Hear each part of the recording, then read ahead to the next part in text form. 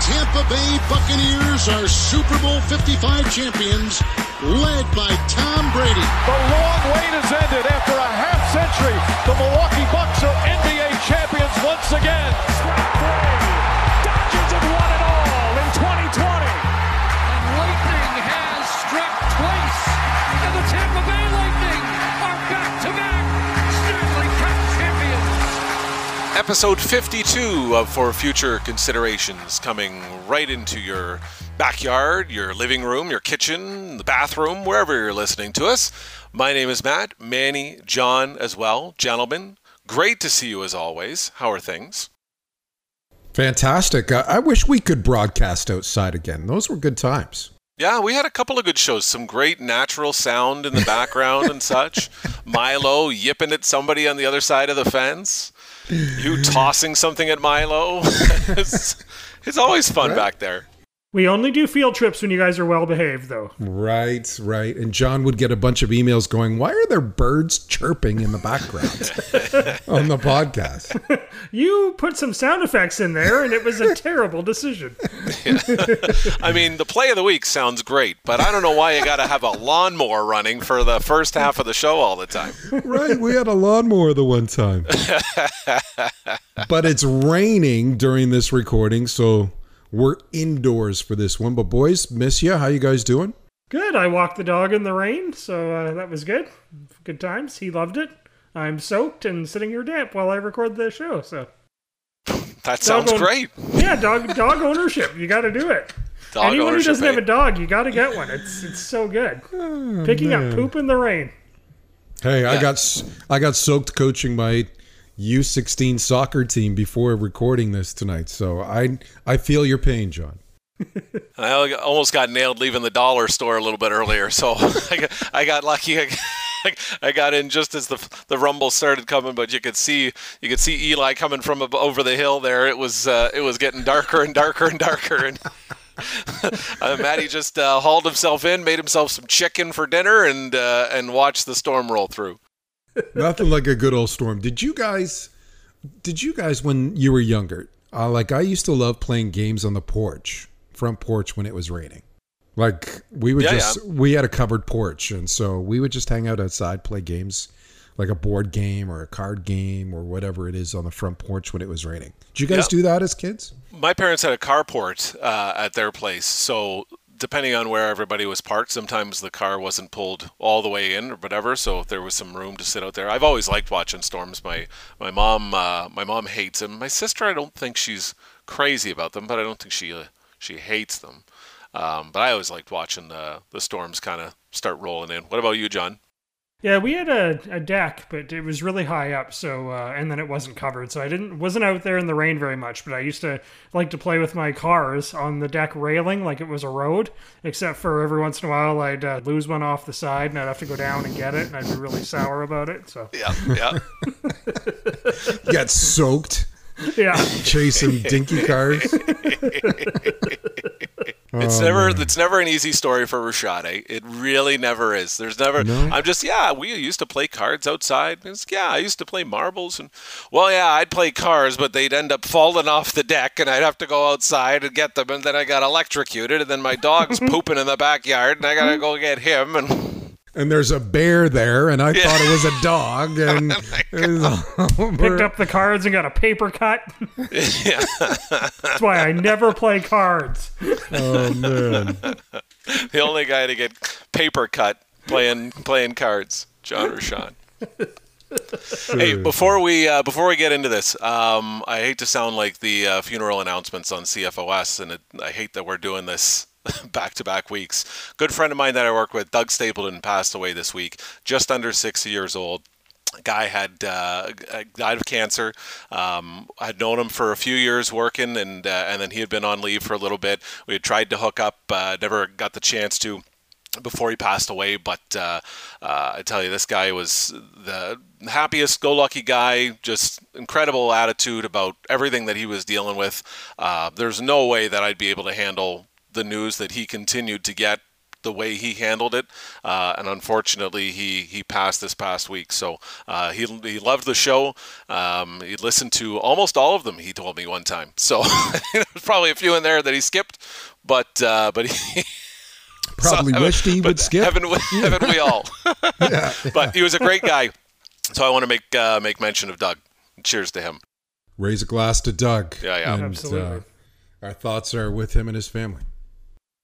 So we're going to switch things around this week. We normally will do the interview portion of our broadcasts on the Friday, but we're going to do them today because, Rashad, this is a big week for the NHL. That's right. The NHL draft takes place Friday and Saturday, so we're going to do the interview on this episode. And our guests, looking forward to this, will be Mark Edwards and Jerome Berube from hockeyprospect.com. So stay tuned for that. Yeah, and that's going to follow along with the other episodes that we've had over the past month or so, prepping for the NHL draft. Interviews with other scouts, with former Los Angeles Kings Vice President of Hockey Operations Mike Futa, some of the players whose names are hoping to get called, Wyatt Johnson, Ethan Burrows as well. So we've had you covered, and we're going to wrap things up for you as the week goes along. Yeah, if you haven't gone back, go back and listen to some of those other episodes. And then in our second podcast this week called The OT, we will do our own mock NHL draft, recap the Seattle Kraken expansion draft, and then talk about some other headlines in the world of sports. And speaking of that expansion draft, the Seattle Kraken will pick the first members of their hockey club on Wednesday night. And before we get to our interview, I wanted to get your thoughts on some of the surprising names left unprotected by NHL teams. This might be an obvious question, but which one is most surprising to you guys? Well, Rashad, you were surprised by Carey Price, right? Like you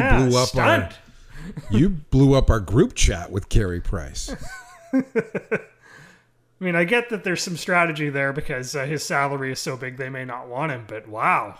That's taking a gamble. What if the Kraken really decide they want to make a splash? So isn't this like the biggest high-stakes poker game? Right? Like Montreal is playing poker, aren't they? For sure. And they're almost banking on two things that and this is what I always find interesting when we've seen these expansion drafts and we've seen these lists come out, they're banking on that Seattle or, in previous years, Vegas, to not like the things that they would be stuck with if they don't pick Carey Price. They don't like the high salary, so they're trying to avoid that. The injury, possible injury history, possible current injury status. So if they do not select Carey Price, that's still something Montreal's going to have to deal with. So Montreal's okay with it. We'll see if Seattle is. I just can't. I think it's a very wise move by Montreal, shrewd move by Montreal, because you're gambling. If Seattle does pick Carey Price, then you've just saved yourself $11 million a year for the next 5 years, because that's how much he costs towards the cap, and you can spend that elsewhere. He's also reportedly injured, although some people may not believe that. I don't know how much I even believe how serious the injuries are to his knees and or hip. I just don't see Seattle picking him because he would then account for 1/8 of their salary cap. That's one player that accounts for 1/8. And there are some other good players out there that maybe are worth the risk. A Landeskog, a Giordano, a Subban, a Tarasenko.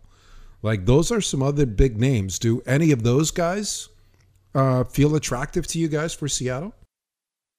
Landeskog for me is the most attractive piece, and I think that to me, if you're going to go after one of those guys, I think is the guy you're going to grab. Tarasenko again, injury issues, not sure the salary's enough to be impactful for them. I'm not sure that that's where you want to hitch your horse if you're Ron Francis, if you're Seattle. I think of those big names, the safest, which seems strange, would be Landeskog. There's some other intriguing names, those in there. Toronto trades for Jared McCann and then leaves him unprotected. Max Domi being on that list, who may have played for half of the NHL now at this point at his age. And even in Eberle, the Islanders, Josh Bailey with the Islanders, a couple of their key components there too. So just like Vegas, Seattle is going to have a decent-looking team. Their job now is to find the next stars, right? The next William Karlsson, who's been blocked, who's not shown what he can be, who then comes to your team and becomes a superstar. And that's where Ron Francis and his group's going to have to figure that out. Did we mention Mark Giordano there? I mean, he's 37, but that's a big name. I did. Like, I think he's one of the most obvious, if not the most obvious player that the Kraken will select. I just think he's got 1 year left. He's a vet, a captain. He can change the culture, set the culture for that team. And oh, by the way, you can trade him for a first-round pick at the deadline if you need to. Like, I like Matt's thinking with Landeskog. I think if there's any team that can afford him at a $60 million deal, which is what many people expect he will get, it's the Seattle Kraken. And I would take Landeskog and try to sign him in the next week or so, because he could be your captain. He's still mid-20s, and he too can set the pace, set the culture. And then if I take Landeskog, I'm not taking Tarasenko, because St. Louis wants Landeskog. So why would you help them out and take Tarasenko and his $8 million contract off his hands? You're just making Landeskog more affordable. I'd rather have Landeskog. I don't want Subban. He's $9 million a year, plus he didn't look that good last year. I don't think you're going to have a problem selling tickets in Seattle. So it's not like he's going to be a huge face of the franchise that way to sell tickets. I just don't think you need that. And then you have a couple of other goalies on Canadian teams too, like Matt Murray. I know had a lousy year for the Senators, but he's there. And then for my team, Braden Holtby too. So that's somebody that they seem to be interested in a name that they might be calling. Obviously, we know the deal with Rigder is seemingly done with the Florida Panthers goaltender. That's going to be somebody that they're going to sign or select, or how they will do about that. I think that Braden Holtby is part of that plan for Seattle. I would suspect at this point, depending on where they want to go with it, that the goalie from Minnesota, Kakkonen, is going to be a guy that they're going to reach out to. So there's going to be some goalie options out there. Nobody that's going to be a Marc-Andre Fleury, I don't think, unless you're going to go and spill and go with Carey Price. But there's going to be options there for them at least. Yeah, and I think Holtby is attractive. So is Jonathan Quick with the LA Kings, right? But I think they're going to go young. You mentioned the Florida goalie. You mentioned the Minnesota goalie. There's also the Vanacek from Washington who's out there. And I think taking Drieger, taking Vanacek, taking Kakkonen, I think those are the three goalies they'll get, because they're all cheap too, especially if you're signing the Florida goalie for $10.5 million contract. I think that way you can build your forwards and defense with the others. It'll be interesting to see, though. Yeah. Some speculation there. And again, stay tuned for the OT later this week, because we'll critique the selections that the Kraken have made. And now it's time for our play of the week. Can you believe what we just saw? This is incredible. You know, guys, I got to be honest. I have goosebumps. Unbelievable. My God. This is the play picked by you, our fans, and our social media followers, and it's from the NBA Finals. Booker the drive, gets inside, leans in, knocked away and stolen by Holiday. Phoenix has to foul, and a pinnacle ball throws it down. Giannis throws down the massive jam on an alley-oop for the Milwaukee Bucks. How about Giannis taking over that series, right? I thought he was a bit of a baby for most of the playoffs, and he's really charged up in this round. He's looked very good, obviously. Our play of the week is brought to you by London Awnings, quality that shows. And you can find our polls next Monday on social media accounts. We post the candidates' top plays of the week as well, the video highlights and everything to do with that on Monday at Podcast FFC on Twitter and Instagram. So take a look at those videos, vote often, share, like, retweet, follow. What else can you do on there? Whatever else you can do on there. Do it. You can DM Enjoy us the too. play of the week. Oh, yeah. Yeah. Email forfutureconsiderations@gmail.com. And we normally will figure that out, or the poll victors, by the end of the day on Monday. So on Wednesday, Adam Hooper's going to vote, and we'll find out what he has to say. Did you vote for that Giannis alley-oop? I did. Yes, I did. John? Yep, I did too, actually. I went with the block. I thought his big block was pretty good too. It's no Tayshaun Prince, but it was all right. Now, time for our guests on this edition of For Future Considerations. These two gentlemen are leading the charge at hockeyprospect.com. Founded in 2004, the scouting service provides reports to NHL teams and junior hockey teams in the O, the Q, and the Dub. They have just released their 600-plus page black book for the NHL draft. Many consider it the Bible for NHL prospects. Please welcome to the podcast founder and director of scouting, Mark Edwards, and his lieutenant, Jerome Berube. Guys, thanks for being on the show. Thanks for having me on. What an intro. Holy crap. We do it up big here. Now, Mark, I've known you for years, and somehow we still talk, even though you're a Cleveland Browns fan. But things are looking up for you, buddy. We had a good year. Yeah, things are looking up. Things are looking up. And Jerome, you're in Montreal, right? Exactly. Right on. And so I'm assuming this was a pretty exciting hockey season for you as a fan as well? It was pretty wild downtown, I would say, in the playoff. Montreal can get pretty wild when games win in the playoffs, so it was pretty hectic downtown, but it was fun. Are you a Habs fan, quote-unquote fan? Yeah. Or are you neutral? Yeah, I grew up a Habs fan, but since I've been in scouting, I'm more neutral now, working in hockey now, but yeah, I grew up a Habs fan since pretty much since 1993. I'd say I've been following the team. So you can still party with the Habs fans. That's okay. They'll let anybody in. They won't let anybody in though. That was the problem this year. Exactly.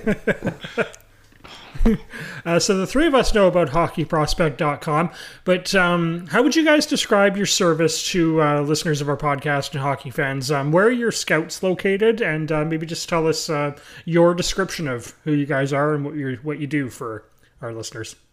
Yeah, I guess I'll go right back to the very beginning, I guess. So I was coaching in midget AAA and actually had Wayne Simmons on the team that year. And I just as the season went, as the season went on, I started seeing more and more players that I just thought, we're getting maybe passed over a little bit. So I just came up with an idea to create a website and just give a little bit of exposure to some players that might have previously been missed. And really with the only intent to just try and help get some kids some of that exposure and maybe latch on to get an NCAA scholarship or a little bit of OHL exposure and extend their hockey careers a little bit. So no, not in a million years did I have any plans to do any sort of extra scouting or rankings or anything at that time. As it turned out, Wayne was one of those players that got spotted and ended up in Owen Sound to start. He had a scholarship offer down to in Ohio. Oh my God. I think to the Falcons, Bowling Green. But I think Wayne had about a 54 average and chose not to go to school. And it was a good decision for him. And I guess, the rest is just kind of history. It just kind of snowballed into what it is today. Never really intended it to be any sort of business or what I was going to end up doing. But at that time I was just coaching and just thought there's some talented kids that maybe could have used some exposure. And Wayne turned out to be one that it worked out for, obviously. And then as far as our scouts, we're kind of everywhere. Out west, East Coast, there's other guys here in Ontario. I mean, when you throw in the Q scouts for the Q draft, And the OHL scouts, there's really a lot of guys, but there's Johan in Sweden, and we got a new guy in Finland. We had a Russian, but I don't know if he's going to be back. Dusty in Wisconsin's been with us forever. Mike Farkas down in the States. So yeah, there's quite a few. Brad Allen, who was in Kingston. He's actually in Newfoundland right now with his mother's got a little bit ill, so he's with her right now in Newfoundland. But he was in Kingston. So yeah, we're kind of spread all over the place. Obviously, Jerome is in Montreal, and what's this year 9, Jerome? We're coming in on the Big Ten. Yeah, finishing year 9. We're gonna have to throw a party for you guys. Yes. Yeah, he's gonna want something now.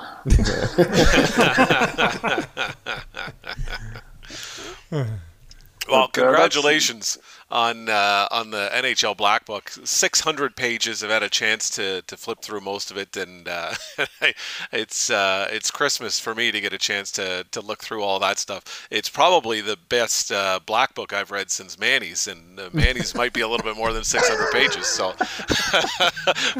the Black Book itself that you guys are putting out, player evaluations, rankings, reports on 100 of players, obviously a massive undertaking for you and your staff. What does it look like putting this together? Maybe not just to the day-to-day, but what calendar-wise does it look like when you get your guys together, when you start putting the rankings on paper, when you start putting the book itself together and its contents? Why don't you take this one, Jerome? Yeah, well, it's a long process. As you saw, it's a pretty big book, so obviously every scout has to write their own profile for the players. So I'm guessing the writing process starts around February of a normal draft year, and then goes all the way to June, basically. So yeah, usually I pretty much start writing around February, and then it ends pretty much in June. And obviously there's a lot of editing to do, and I have my own editor, so that really helps speed up the process. So yeah, and then other things our scouts need to do is send their list, sends their grades, their ratings for players from their area, and then me, Mark, and Brad will go over it in our Zoom meetings during usually it's in May or June. And then that's the we call him the L season. It's some of the longest meeting we had this year. We had, I think, a 10-hour meeting one night. Wow. Yeah. It's a lot of work, but it's pretty fun to do. It's a lot of work, but we do have fun doing it. And also during the year, each scout have to write their own game reports from Game Stacy, so those all those game reports will go in the book. So that's a bit of a part of the process every year we have to go through. Yeah, if we released audio from the meetings unedited, sales might go up. But behind the Black Book, I like it. It could be its own podcast here. I think people would be entertained. We do, when you're doing this, like the hours get pretty long, as we said, going down the stretch run. Last year when COVID hit, it just felt like May came in mid-March, really, because that's usually what I am. I'm just in the house nonstop in May. So it just kind of felt like that had just dragged last year it was March 11th. I think I was at a game in Guelph and never got back to a rink, and it just felt like March just, dragged. And by the time we were doing the last little bit in June, I just felt like we had the longest May ever. And then it just never stopped, unfortunately, and it's kept going all the way through this year for me and kind of Jerome too, into Quebec, because we weren't in the most, as you guys know, friendly area for hockey. But luckily, we had our guys in the other areas that were jumping out. Dusty was going like there was nothing wrong in Wisconsin, and then he goes into Minnesota and does our Minnesota high school. Johan was, almost like, what's COVID in Sweden?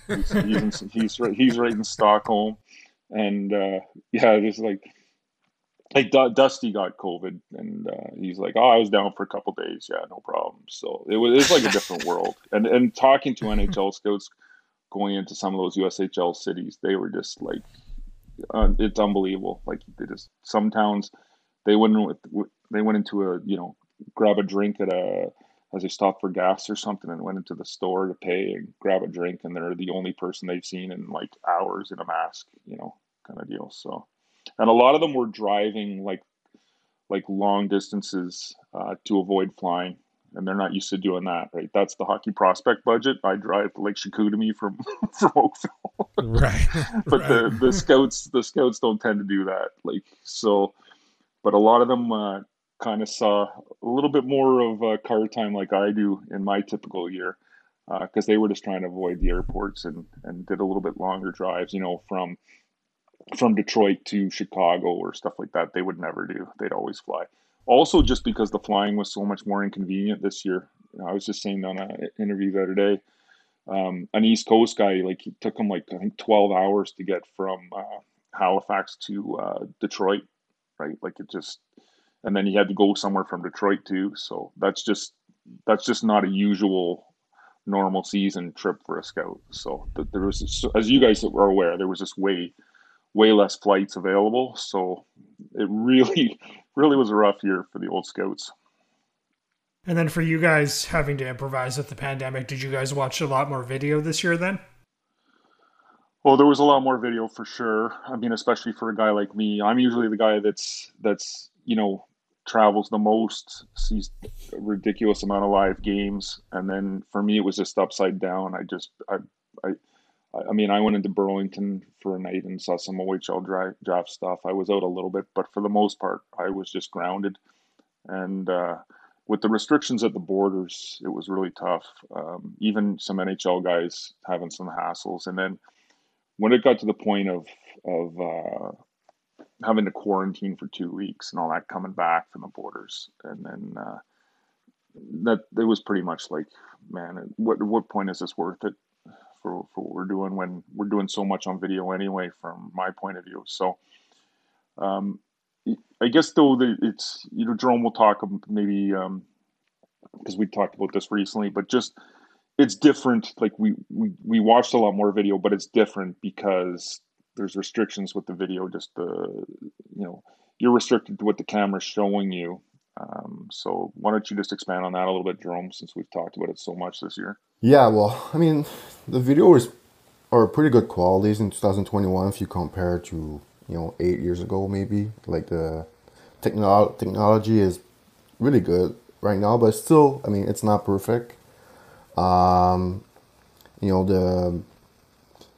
toughest part, I think, one of the toughest part for scouting on video is like the skating. Skating is pretty hard to, I mean, it's tough live. So imagine on video how hard it is.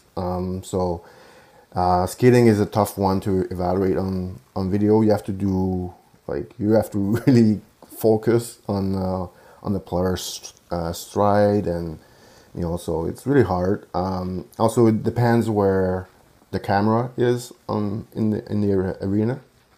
If the camera is lower, everyone's gonna look a bit faster. If it's higher in the rink, you get a better view of it. And also one thing that affects the player size too. Yeah, and yeah. One thing also, the play away from the puck. A lot of things you don't see on camera. So that's probably the best thing about live scouting is you see everything you want. You don't even have to watch the puck. You can just watch the player you want to see. On video, I mean, obviously the camera will follow the puck, so that's another big, plus for live scouting. Yeah, and I want to ask you about that, Jerome. The play away from the puck portion, you don't see how the player reacts when they go back to the bench. They slam their stick, they've had a bad game, or their heads down, body language, things like that. Is that something you guys factor in, and where do you guys put that as far as when you're looking at your evaluations for players? How much emphasis is put on that extra stuff that you may not even see on video?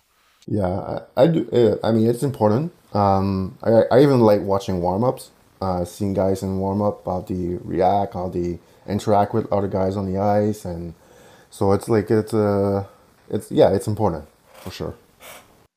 Yeah, I can just quickly add, when I was coaching in junior, and I had NCAA coaches, coming up to do their regular scouting, and I might be standing watching warm up myself with our team or something, and I could see some coaches crossing guys off the list, and I started to try and just drive home the point to our players, like, there's eyes on you all the time, and warm up matters too. Some of you guys are getting crossed off the list before the puck's dropped, just because you're screwing around in warm up, and these guys don't have any time for it.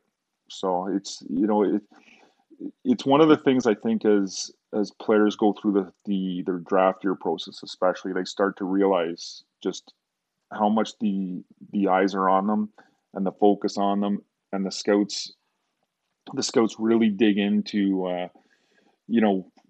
what they're doing, and even as we walk into a rink and we see warm up, and you might notice who's focused, who you can tell is really focused on the pregame warm up and going through the stretching properly, and who's fooling around. So I always try and tell them, like, just assume there's always someone watching you.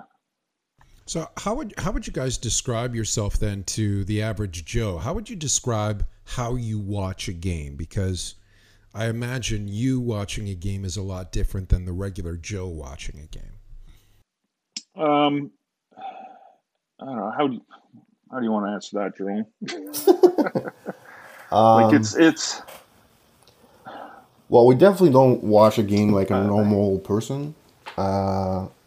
We do. I mean, for the most part, we know which player we need to watch. We have like if I go to a game, I know which I have like maybe 6-7 players to watch, and so I'll focus way more on those guys than the rest. But I still like to have like an overall view of the game and overall view of the other players, in case maybe someone I really don't know looks really good. I'm like, oh, maybe this guy is maybe a surprise this year. Maybe a guy who went undrafted last year as maybe a late bloomer type prospect.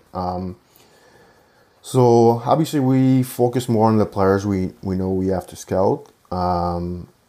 If I'm talking about like a Q game or OHL games, obviously international hockey is a whole different mess with, maybe up to, let's say Canada is playing USA. I mean, you have pretty much 40 players to watch. So both teams. Yeah. Yeah, you're watching everybody. Yeah, exactly. Everybody who hits the ice, right? So that comes into some strategy on, first of all, what time of year is it? Is it the early fall tournament?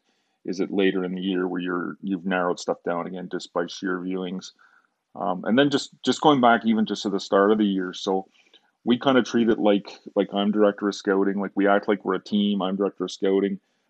So, if I'm coming into, I've got a Quebec trip planned, I know where I'm going. I'll maybe shoot Jerome a text and say, here's my trip. And then if it's really early and he hasn't even given me like the area ratings, so like the A's, B's, C's, and we have like a C plus, and our C plus is basically, he's closer to a 4th than a 7th is how we kind of call it. But if it's really early, because I like to try and make one really early October where the weather's still good, and get one trip through Quebec early. Kind of like I said to you guys, I think off air, about going to Owen Sound really early. But yeah. It sounds like a bit of a trend here. Yeah. Yeah. You're always scouting the teams down in Florida in December and January, right? I wouldn't mind if they had a few expansion teams, but so Jerome will shoot me just a text just with the names of who I'm going to see on the teams, and he'll just have the letter beside. Here's the A's, here's the B's, here's the C's. So I know as I'm going in, obviously I'm going to focus on the A's and B's ahead of the C's. It's not hard if there's not that many, but if you start getting a game where there's more numbers, you kind of want to prioritize and have in your head. And, sometimes it's really easy because you get the lineups and they're just spread out, and it's like, there's 2 guys per shift that you got to watch or whatever. And sometimes there's 1 in the whole game. So obviously it just depends on the game. And as Jerome started to say, international is a whole different ball game where there's different strategies. Hey, I'm going to really focus on Finland for the first period, USA for the second, or Finland for this whole game. I'll focus on USA. And, that's not to say other stuff's not going to just jump off the ice at you. And obviously you're going to take note, but there's different strategies. And your evaluations that are in the black book, they're based on everything that you see on the ice, right, guys? Yeah. So we've got like basically got 5 different categories, but 4 real big ones. So the Hockey Sense, Compete, Skill, and Skating. And in that order is kind of our priority. So Hockey Sense is most important to us. Compete's second, Skill and Skating would be third and fourth. Now, don't get me wrong, there's not like huge gaps between those, but we do have an order. Not much separates them as far as importance, but yeah, there is that order. And we do have an extra little kind of miscellaneous, and that's kind of the height, weight, so the size, the athleticism, along with endurance, some strength. And then we just gave a rating for that category. So that helps if you've got, the 5'8" D-man or something like that. So for example, if the 5'8" D-man, he might, maybe athleticism is really good and all that kind of stuff. He's a strong 5'8". So let's say we gave him a 5 in our 3 to 9 scale there, because that's our scale. 5 is basically average. But then we say you look in his skating category and a rating box, and it says 5. For us, he's in trouble right there because he's average, average for that 5'8", and really he's below average for the 5'8", but we're saying he's really athletic, so it's bringing up his overall grade there. But if you're 5'8" as a defenseman and we give you a 5 rating for skating, you're in big trouble. So it's really like a quick snapshot for us, and really I love it early in the season. Going back to an early OHL draft meeting a couple years ago, we were going through one of the leagues. So we're going league by league. So scout by scout, just giving their quick, I think they're giving their top 10 or something. And one scout gave his grade, and he had the guy second in his area. And I said, what are his ratings? And he's like 5, 5, 5, 5. So basically it's average, average, average, average.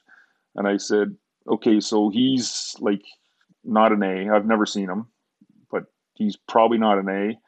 And if he's second in your area is really weak this year, right? And that's without me laying eyes on him. But I just said, if your ratings are accurate, there's my snapshot, and I can tell just by his ratings if they're accurate.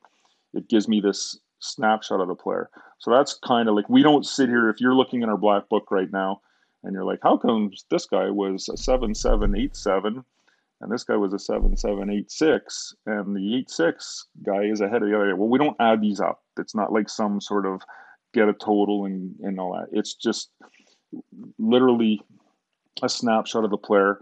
If you're looking at it as a fan, or if you're an NHL staffer, regardless of who you are, you get a quick snapshot of how we envision the player. A weakness might jump right out of you. He might be a 4 skater or something like that, or a strength, a 9 hockey sense, which is for us elite, because our grades are 3 poor, 4 below average, 5 average, 6 good, 7 very good, 8 excellent, and 9 elite. And we don't throw around the elites very often. How many elites do we have this year, Jerome? Like for total, all the categories? I'm not sure, but I'm not sure, but under 10, I'm guessing. Yeah. So Connor McDavid was a 3 in all those categories, right? Yeah. You're a 3 skater.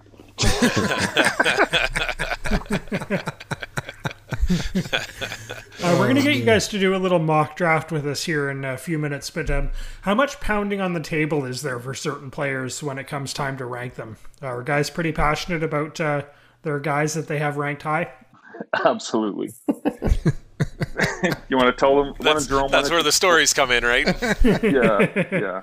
Jerome, why don't you tell them about the guy we disagree on this year? It's not just me. It's Brad and you and against me. Well, there's like a few, but Samuel Elenius. There's a few. There's a few. Samuel. There's one main one. Yeah, Samuel Elenius is a big 6'6" center from Finland, and obviously Brad is a huge fan of him. I'm a fan of him, and Mark is not a fan at all. So there's been some pretty good discussion for his ranking all year, and like there's other guys too. I remember Shaya Bume from Sioux City is one guy that we had some pretty good conversation about him in our meetings, and I mean it's fun. I mean that's the fun part. I mean it is the fun part, and the best part is that I can trust these guys. They're not just, oh, Mark likes them, so I'm going to like them. And that's the most important thing. If there was any people out there wanting to scout, like you got to just not worry about what anybody else says and trust what you say. If you're wrong, don't worry about it. You're wrong, at least with your own opinion. And you'll learn from mistakes as much as you'll learn from when you nailed a guy. Like I am so much better now than I was, even just 2 years ago. And that's the key.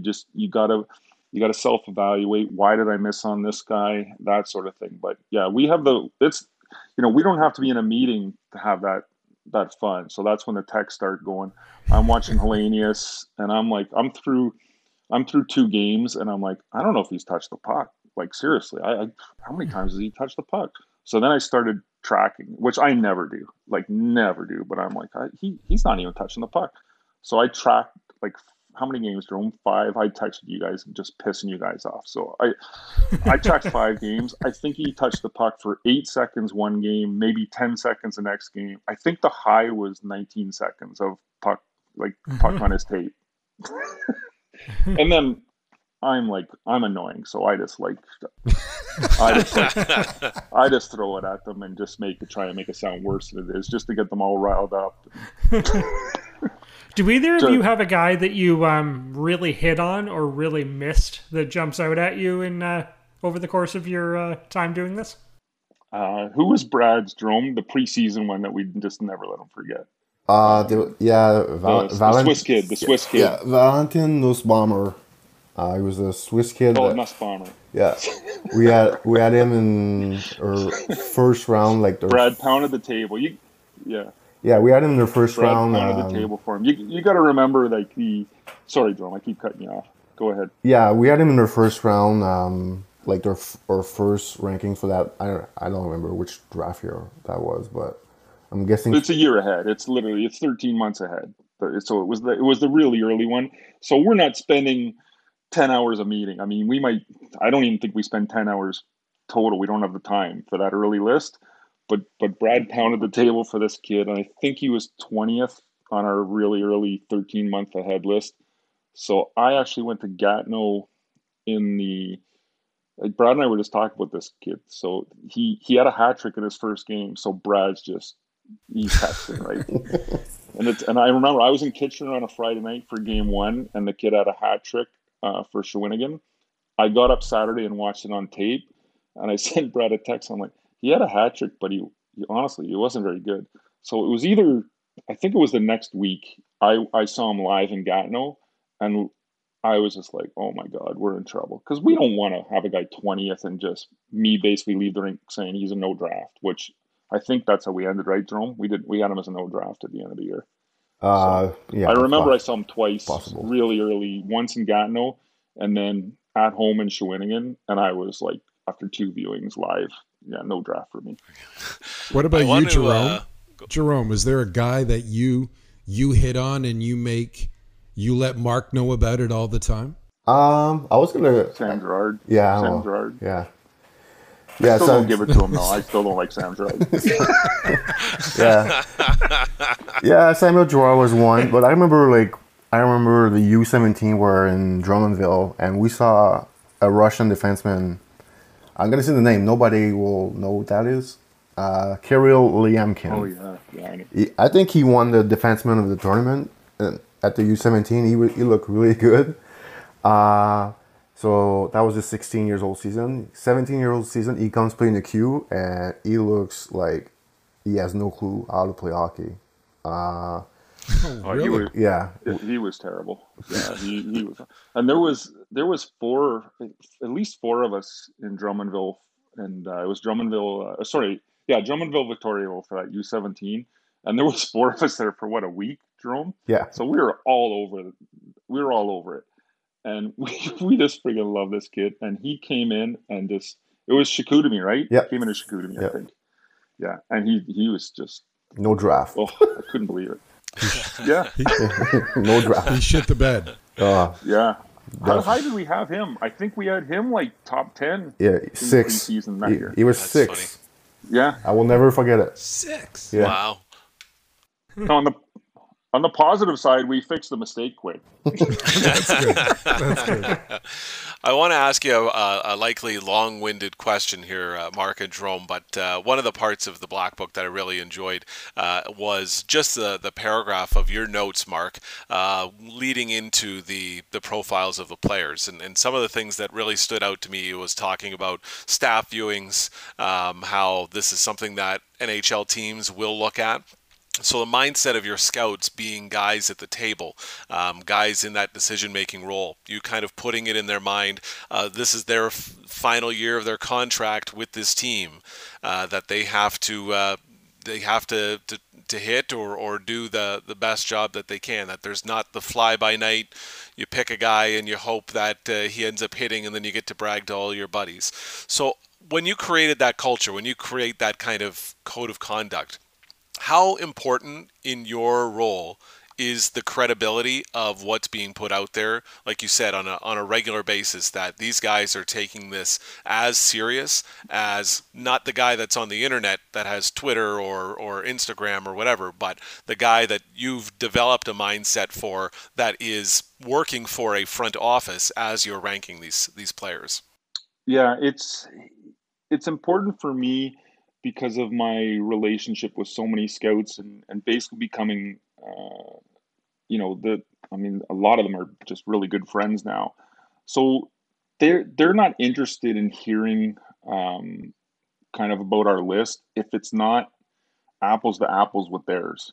So, if I say like, oh, we got a guy like 17th, but they think that we're just trying to like predict the draft, for example, or what's going to happen or whatever. And, they like Bob McKenzie's list at the end of the year because it kind of gives a little preview of how it might roll. But from us, they like that we kind of act like we're like them and a team.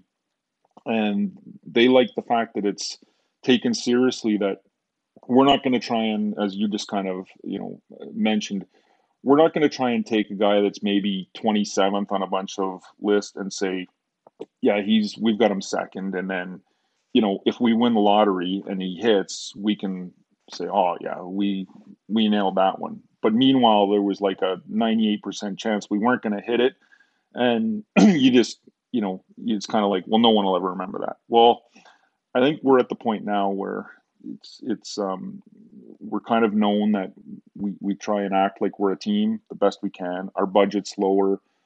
Obviously, there's some major differences, but I think we're pretty well respected for the fact that we really do try and mirror the way a team would go about this. And so I mean, Jerome will tell you, I'd probably drive them crazy driving that home. Like, don't try and predict a draft. Don't try and think what someone else is doing.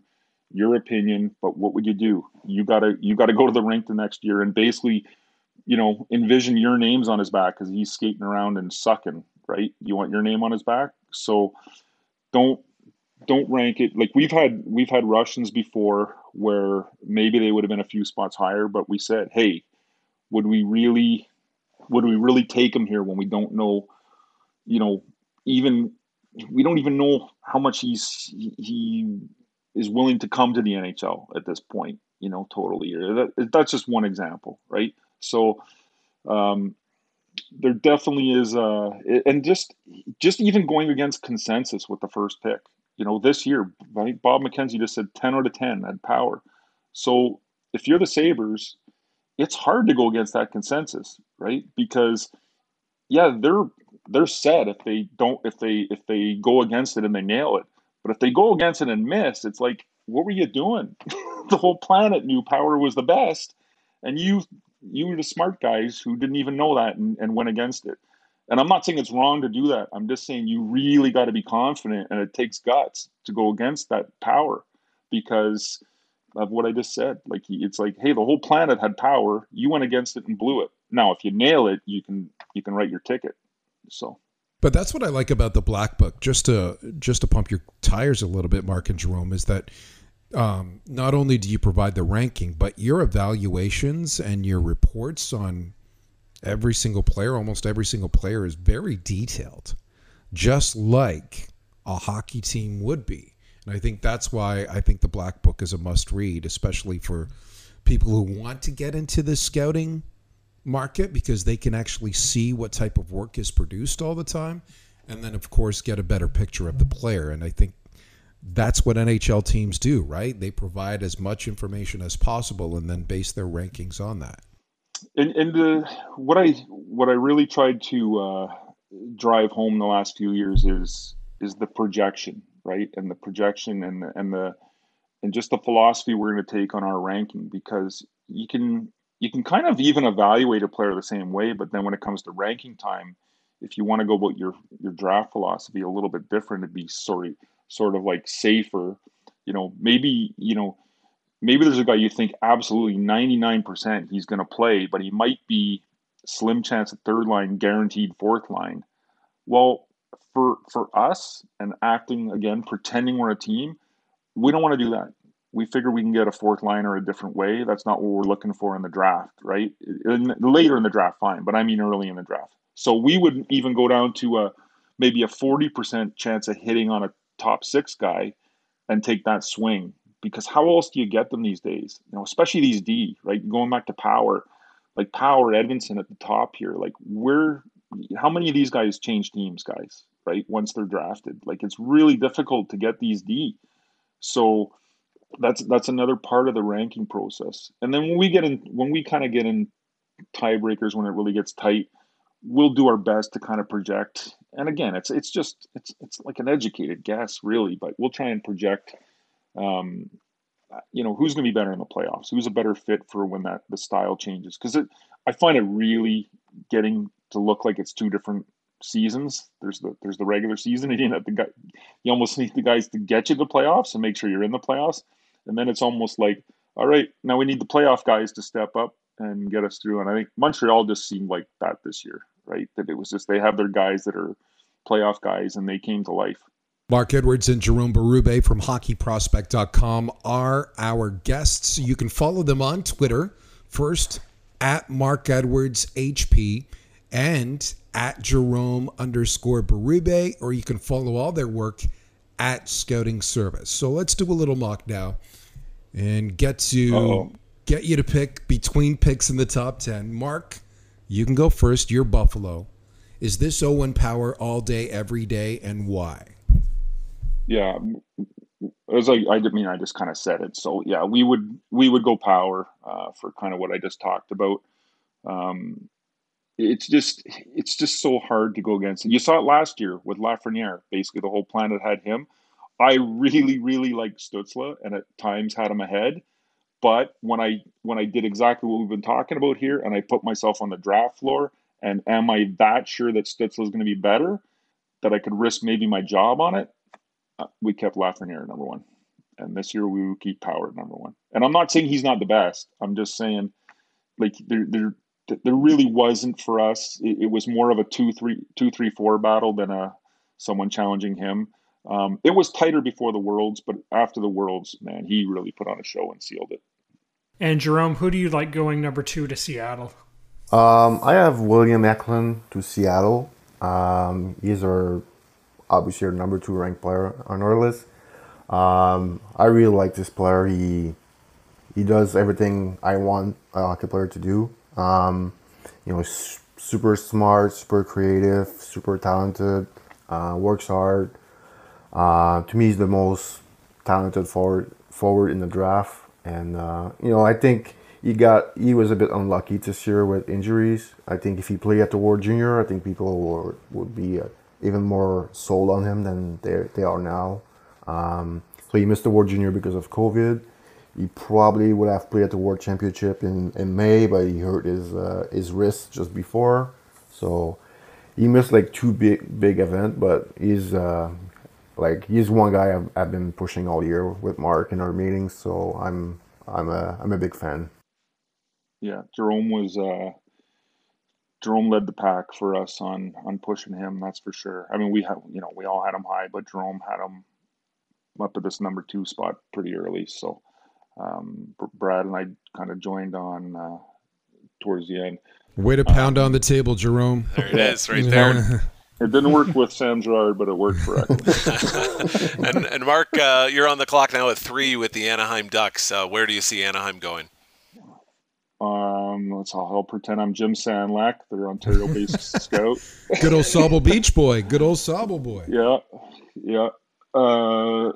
We'll go Matt Beniers here. Might be, along with Power, his teammate, one of the safest picks in this draft, I think. Might be second line center, but a really good one and very, very complete player. I had the chance to coach Ryan O'Reilly as a call-up, and it just made me think of O'Reilly when I watched Beniers, just because of that. As someone who coached, and those players that they almost coach themselves. They're so smart and so reliable. He's a type that those important minutes, he's going to be the guy you want out there.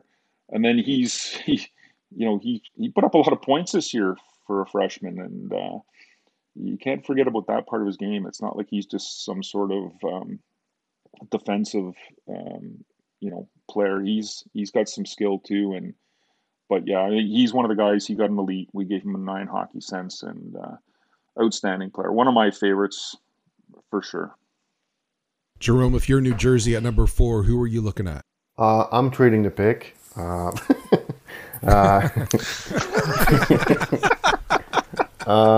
That's great. Trade the pick. But yeah, if I have to pick, I'll probably choose Simon Edvinsson.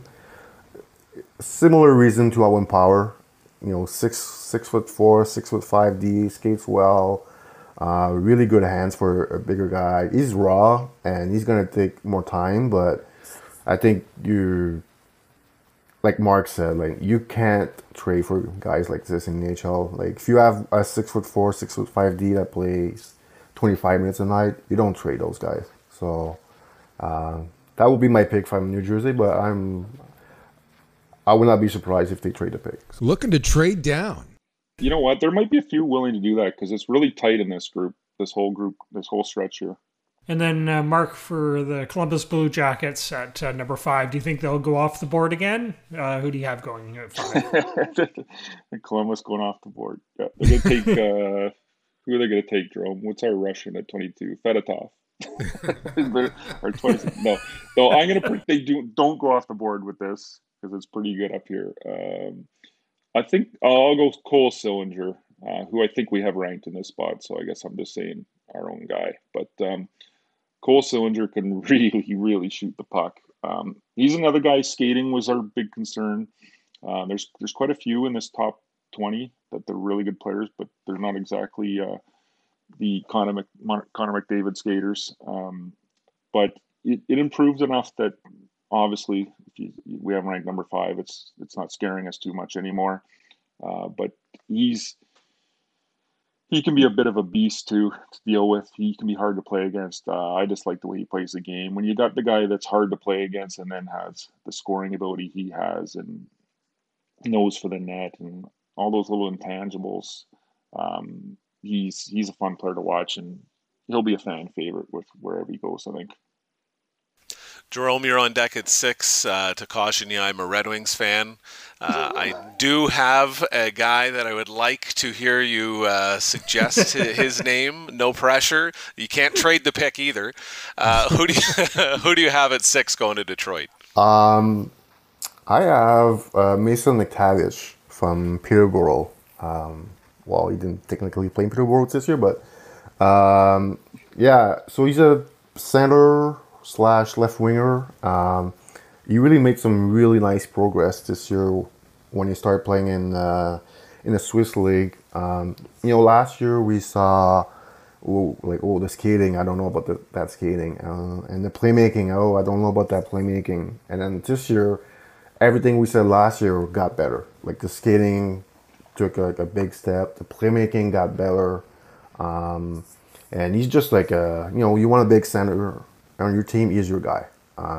If he, still not sure if he's going to be a center at the NHL level. If this will depend on how much the skating keeps improving in the next 2 years, 3 years. But he's got a bit of an old school mentality, and he can score. He's got one of the best shots in the draft.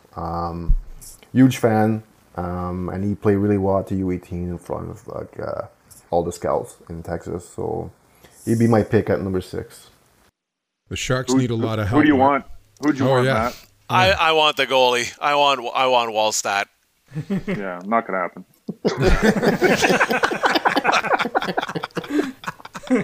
Who is your top Well, thanks goalie? for having us on, guys. Who is your top goalie, by the way? Yeah, our goalie's actually the Edmonton kid, Kosa. I don't know how he goes. I keep meaning to check. But does he go in the top 10? Listen, they're both really good, so I'm not trying to downplay. I don't know. I haven't thought about it that much. I'm just trying to annoy Matt and say not a chance. But but I haven't really thought about too much.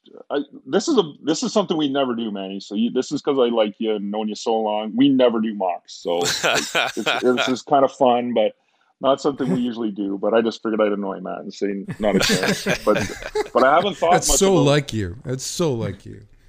I haven't thought much about where they're actually going to go. To be honest. It's been a little busy and haven't really. I just figure they're going to go high because they're both really good, but I haven't really kind of thought about the where yet. Have you, Jerome? I mean, I knew where he was when he had this player in mind. I knew it was Wasted. I knew where he was going with it, but yeah, I mean Detroit maybe, but it's really high to pick a goalie at 6. So not everyone has maybe the guts to do it. I think maybe Ottawa may be an option for a goalie, but they have some good goalie in their depth chart too, but maybe not at the level of Kosa and Wallstedt. So I mean this draft it's gonna be pretty wild. So it's tough to make really good guess on where they're gonna go, but it's going to be fun Friday night. Yeah. John, let's jump to your pick at number 9 since you're a Canucks fan and Mark needs some more chirping to do here. Yeah. Who do you guys think the Canucks will pick at 9? I think they need a defenseman, but what do you guys think? Yeah. So for time constraints, so we would have gone Hughes and Brandt Clark for the 7-8. So we'll go 9, Kent Johnson. This is a player we had number 1 in June last year. So we talked about, our really early list. So Kent Johnson was our number 1. So you might think, oh man, number 9, they must not like him anymore. I still really like this guy. Jerome still really likes him. Mike Farkas, one of our guys in the States, huge fan of Johnson. So I was asked earlier today on a different show, do you think there's anybody that you ranked that you might regret? And I just said, I don't know about regret, but when I look at Johnson at 9, I sit there and can't believe I have him at 9 because I think there's a really high ceiling there. This kid's super skilled. He's got some vision. Maybe the goal scoring ability was something that I would have liked to see a little bit better, but he really got better all year at Michigan. He's the third of the 3 from Michigan, and he struggled a little bit at the start of the season coming from the BCHL, I think, with the pace, but he adapted fairly quickly. It didn't take too many games before he adapted, and that's not unusual. We've seen that before for some guys jumping in to the NCAA and taking a few games to get up to speed with the pace. But I thought he just improved pretty much in every facet of his game from playing a complete game, better defensively, getting involved more, winning his own pucks, going to dirty areas, bringing the puck to dirty areas. One of the things I like to see is the player actually bring the puck to the net. He did that more. So he's a guy that I'll be interested. He's one of the ones that I really kind of want to see 5 years from now where he's at, and see if maybe our number one overall 13 months ago or however long it was now, maybe if that wasn't so crazy. So, John, what do you think about that? Going back to Michigan, following Quinn Hughes, and get a guy with a high ceiling. That's got to make you happy, John. Yeah, that sounds good to me. John's the most pessimistic sports fan you'll ever meet. For him to say that he likes it means Ken Johnson's either going to have a horrible career or he's starting to turn the table a little bit here, John. Yeah, if you know any Canucks fans, we're always waiting for something bad to happen, and it usually does. So. I've got family out there. I've heard it a lot. My cousins. We're the only team that can have 2 world-class goalies and end up with neither one of them when it's all done. So, Jerome, at 10, does Ottawa take the goalie? And if not, who do you have? I went with Dylan Gunter, winger from Edmonton. He just gives them like another strong option on the wing. With, who knows where Stützle's going to play, if he's going to stay on the wing or not. But if you get Dylan Gunter at number 10, that's a pretty good, value pick for Ottawa. So, and the fact that Ottawa has some decent goalie prospect coming up, I think drafting a forward might be a better value pick for them. Who's the one player that we should keep an eye on who hasn't been mentioned yet so far? Well, I have 3 options. Oh, we got a few. So we got 3 that we got ranked, I guess, higher than most. So Nyes at 13, Haimo Salmi's 18, I think, Jerome. Yeah. And 22, the Russian Fedotov. Yeah. So those are the ones that, if you quickly look at our list, you might not see them as high on others. So I guess we'll go with those are the ones we kind of want to hit. And last question for you guys. What is the 2021 NHL draft class going to be remembered for? Or what are we going to remember the most from draft day? Go ahead, Jerome. It's a bad skater draft. We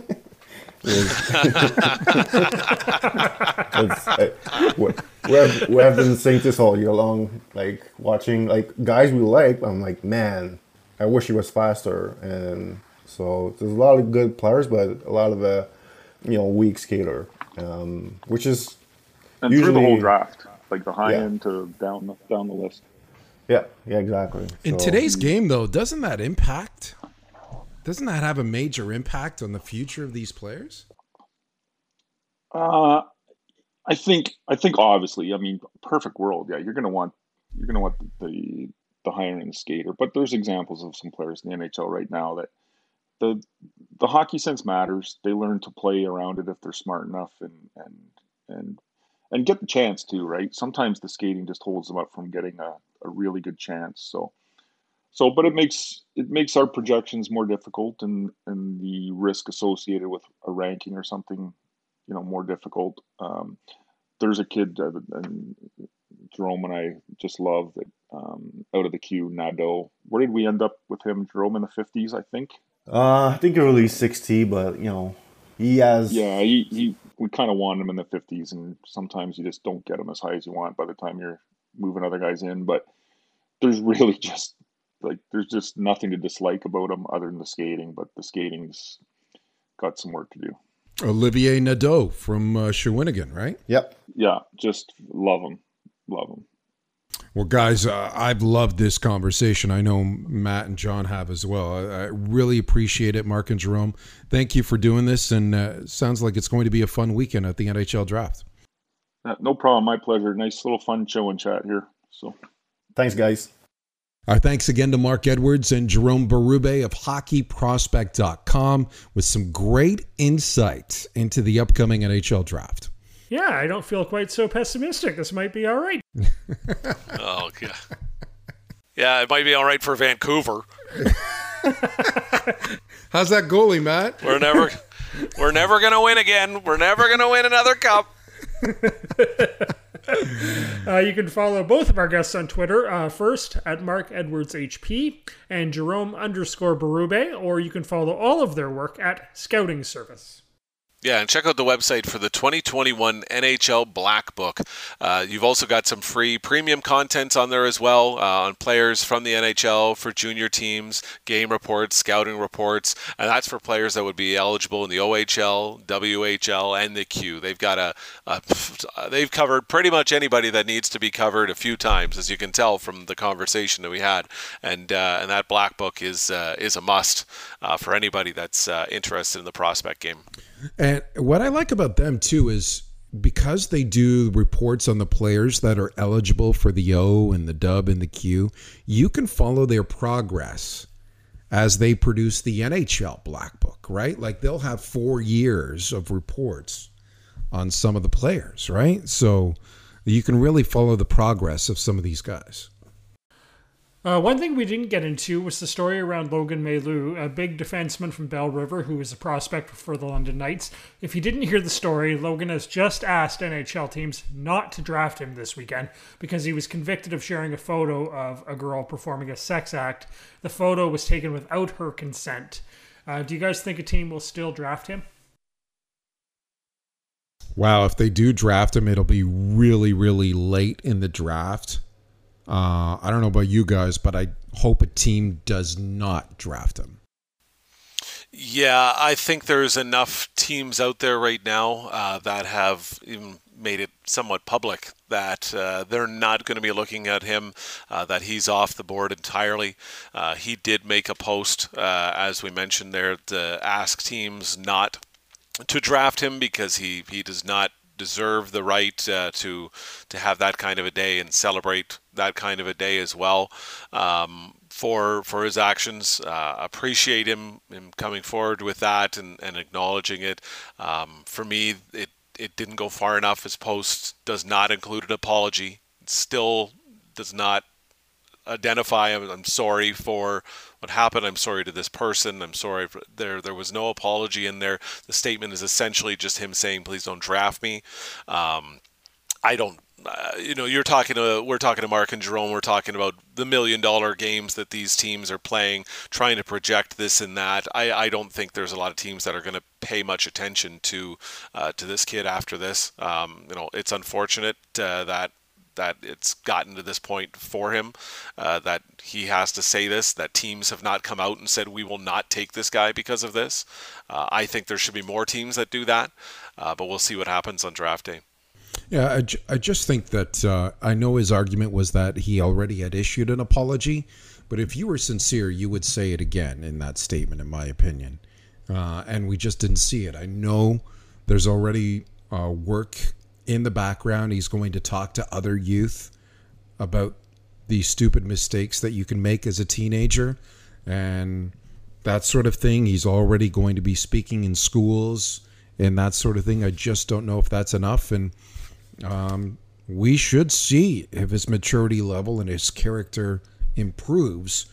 And so too should NHL teams if they even consider him having a future in hockey going forward. Yeah, at this age, I mean, you can say it's a young guy making a mistake, but you're old enough to know right from wrong at this age. I think you're not a little kid. This isn't a kid stealing some bubble gum from a store. This is a young man who should know better. So, yeah, I think that's fair. And again, stay tuned for our second podcast of the week where we'll recap what the Kraken did in the NHL expansion draft, and we'll offer our own mock NHL draft coming up on the OT. Yeah, I can tell you who's tell you who's going at 6. Come on, Jerome. Hey, are we making trades too? Are we going to do trades? He throws out the trade at the 4th pick in the mock draft. It's beautiful. What a move. What a move. What do you think that, and this might be something that we don't have the answer to, but put on your GM hats at this point. What is the 4th overall pick in this draft value-wise for New Jersey? Oof. Wow. If they're going to move down, let's say 12, enough, because through Mark and Jerome's conversation, they said that there's not that many standouts in the top 20, but he's mentioning guys that he really, really likes at 15, 16, 22, where there might be some teams that are able to make some movement there. But what is a fourth overall pick in a draft worth, and what's it worth in this draft, which again could be a little bit of a toss-up because of the fact that these kids didn't get a lot of live eyes. Well, Jerome had the second best defenseman on their ranking going to New Jersey, Edvinsson. But I think you start with 2 first-round picks in return, don't you? At least you start there, if that's what the price of poker is for the number 4 pick. Sure, the first pick, right, moving from 4 to 12, first overall next year. There's got to be a third pick in there somewhere. Maybe a third, maybe a second, something like that the year afterwards. Yeah, you start with 2 first, but yeah, there might be value at later in that first top 10, right? Exactly, and that was Jerome's point. Yeah, like if Kent Johnson is falling to 9 and Dylan Gunter to 10, those are 2 pretty highly regarded prospects. Yeah, and if they fall, teams might be making moves to go up and get them. For sure, and in that same vein, at 6. If you are convinced that you've got a guy and you don't think that guy is going to get called on, and you can get a little bit of extra draft capital, which we know Stevie Y is very good at hoarding, and still get your goalie at 11, 12, 13. I don't know. That's it. That's what they call a teaser. You're going to have to listen to the OT to see what Matt will do at number 6. With the Detroit Red Wings pick. If that's the draw, no one is going to be listening on Friday. What's the guy in his living room going to do for the Detroit Red Wings at number 6? Hang on, it's only 2 days away till we get to find out what the guy wearing no pants is going to do with the Red Wings at number 6. No, I can't go up to the stage right now. It's not good for anybody. John, I don't think he's going to take a goalie on Friday either. Matt, who's your pick at number 1? Well, I'm glad you asked, John. So yes, that's going to be on Friday. That's going to obviously be a ton of fun. In the meantime, make sure you follow us on social media for future considerations on Facebook, Podcast FFC on Twitter and Instagram. All kinds of great video content and all kinds of stuff that you'll find on the Instagrams and all of the other things, platforms as well. And you can email us at forfutureconsiderations@gmail.com. We got a ton of emails coming in. A lot of people commented on our cereal choice from last week's show. Our spelling, which is atrocious. We have more music for Pump It or Dump It, too. Yes. So. Are we doing Pump It or Dump It again? On the OT. Another teaser. Okay. For you to listen into the OT. Good. I wonder who it could be. Do you know what I love? We do all this research. We gather all this stuff all week. Think about what we're going to talk about. Watch all these different games. And it's breakfast cereal that gets everyone talking. Man, oh, my goodness. I'll tell you, when I was co-hosting the morning show in Rock Mornings with Craig and Matt on 97.1 or 95.1, 100.7 The Rock, we could get into what do you think about having to give up your firstborn child to do whatever no one would call. What's your favorite color? We couldn't answer the phone fast enough. It never makes any sense. It doesn't make any sense. And no matter what you do, right? Yeah. Looking forward to the show on Friday. We want to thank our sponsors, London Awnings, quality that shows. And Shane Topolovic of Next Level Athletics, specializing in sports training and nutrition and sixes. And if you know, if you know, you know. Speaking of things that don't make sense. I think I know what you're talking about, because I think I'm about a 4. But my personality takes me up to a 6. So much fun. Thanks for bearing with us today, everyone. Stay tuned for the OT, and thanks for listening to For Future Considerations. 6s. That was a disgraceful performance, in my opinion. In my opinion, that sucked. Their mentality's awful. Their attitude's awful. It's been their MO for the last 3 years. Tonight I saw and heard one of the most disgusting, rudest, sick demonstrations in my entire career. Probably the worst. It's garbage. And the editor that let it come out is garbage. You're still here? It's over. Go home.